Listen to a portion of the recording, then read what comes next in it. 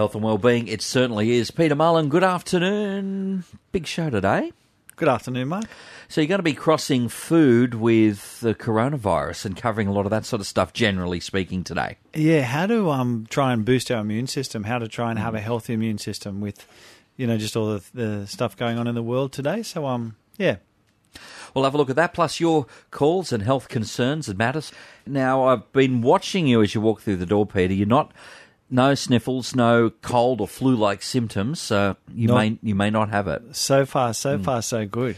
But very seriously, though, this coronavirus business, it is something that is creating a lot of panic and concern right across the world. I mean, from what we understand, how's it all sort of working?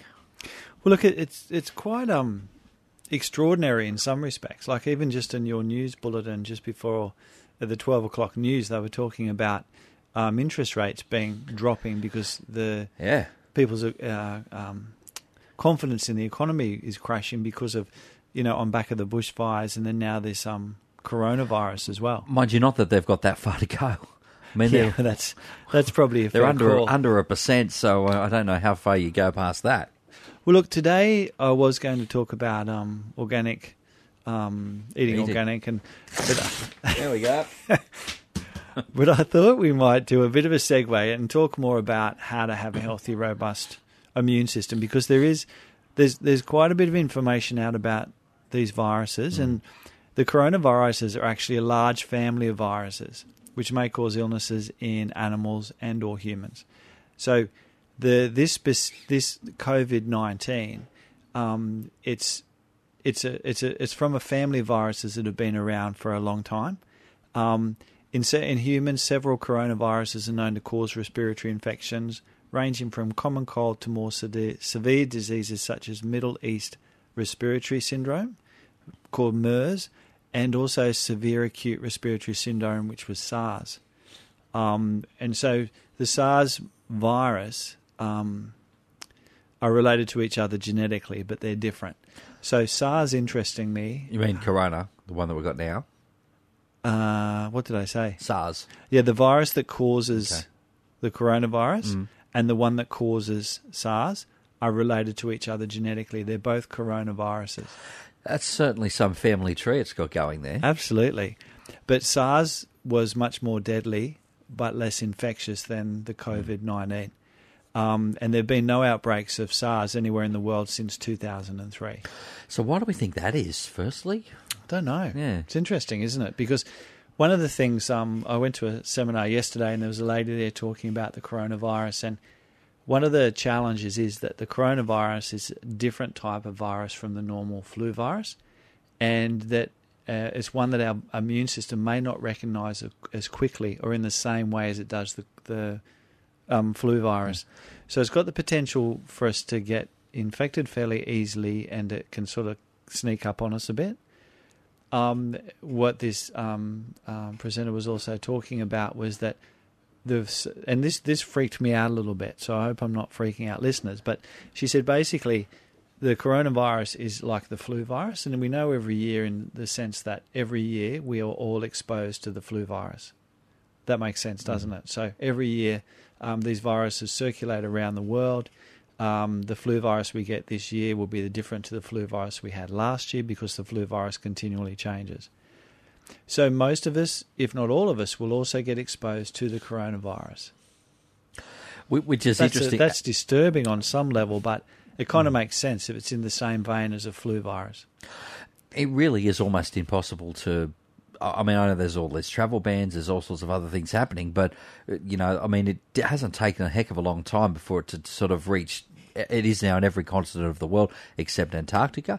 But, there's travel, there's goods that are coming in and from everywhere in the world. So the world is a very small place these days. Well, more and more because of the amount of travel, I guess, as well. So if you think about it a couple of 100 years ago, I mean, if the poor fellas on Captain Cook's Endeavour got, by the time he got here, it's a non-event. But now you can jump on a plane and, 48 hours later, you could have infected a whole bunch of people on the other side of the world. Yeah, and look, the other thing to keep in mind, so this virus is potentially life-threatening for the very old and particularly people that have health conditions, and also the young that are also immunologically challenged as well. So, having said that, that is fairly similar to that's the same sort of thing you would read if we were talking about the flu. yeah, The general absolutely. flu. Yeah. Absolutely. And every year we know that hundreds of thousands of people worldwide die from the flu virus as well. So, so it's a different type of virus. It's much more transmissible and easily spread, kind of like as easily transmittable as our flu is. So the challenge, I think, for all of us is that it is another type of virus that we'll come in contact with. How do we keep ourselves healthy? How do we try and have a healthy, robust immune system to try and that if we do, because a lot of us will get this virus in our system and we'll get a cold or a sniffle or a mild symptoms.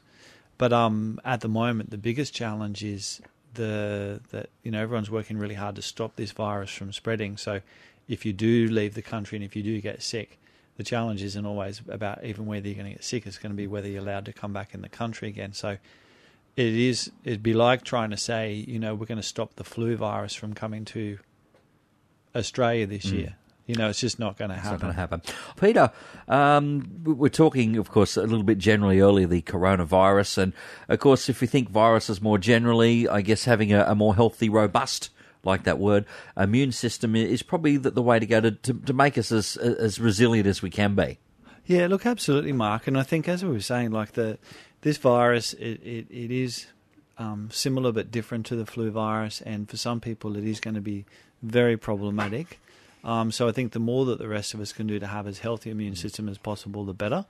And also, it's a lot of common sense. It's like if you're concerned about getting the virus, like flu virus, for instance, like be really commonsensical. Wash your hands when you go out. These viruses can stay on surfaces for hours to days after. You know what amazes me? Because we've been hearing a lot of this in the news. I mean, wash your hands, wash your hands, wash your hands. Yep. The fact that people aren't doing this bothers me. That they aren't. I mean, who the hell is not washing your hands? You go to the bathroom or you pick your nose or whatever, you wash your hands. It's not that hard. Even without the big scary virus from China, it's not that hard. For sure. And the other one, which I was actually glad to see come out, and it's the warning of, hey, let's not shake hands. I've always thought that, I mean, I'm going to sound like a bit, whatever here, but I mean, that's your germ superhighway right there. It is, yeah.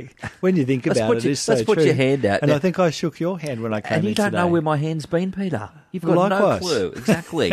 But, so they're saying the pat on the back is the way to go.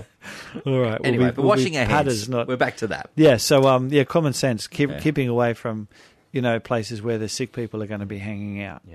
Yeah. Hospitals. Hospitals, yeah.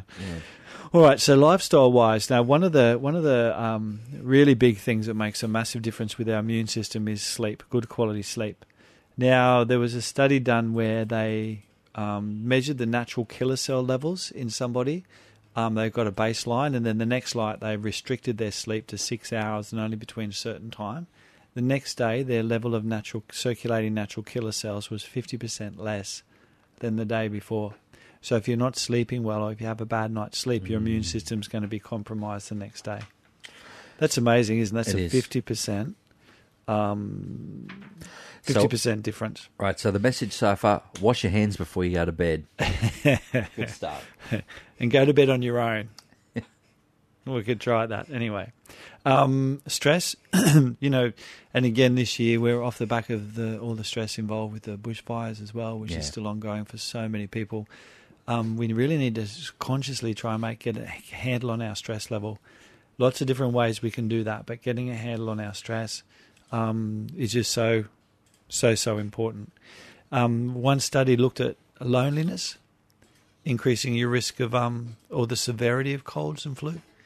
So there's a lot of people out there. So not just stress. They found that loneliness was more immune compromising than smoking, obesity, and something else that just escapes me. So, does it create its own stress, or is there or is it the other end where there is something more beneficial from being in the company of others? I think it's a combination of things.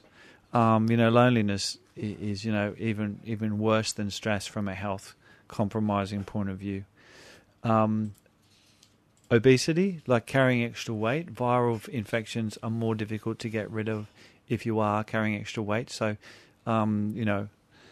always an important thing to try and get your weight management happening.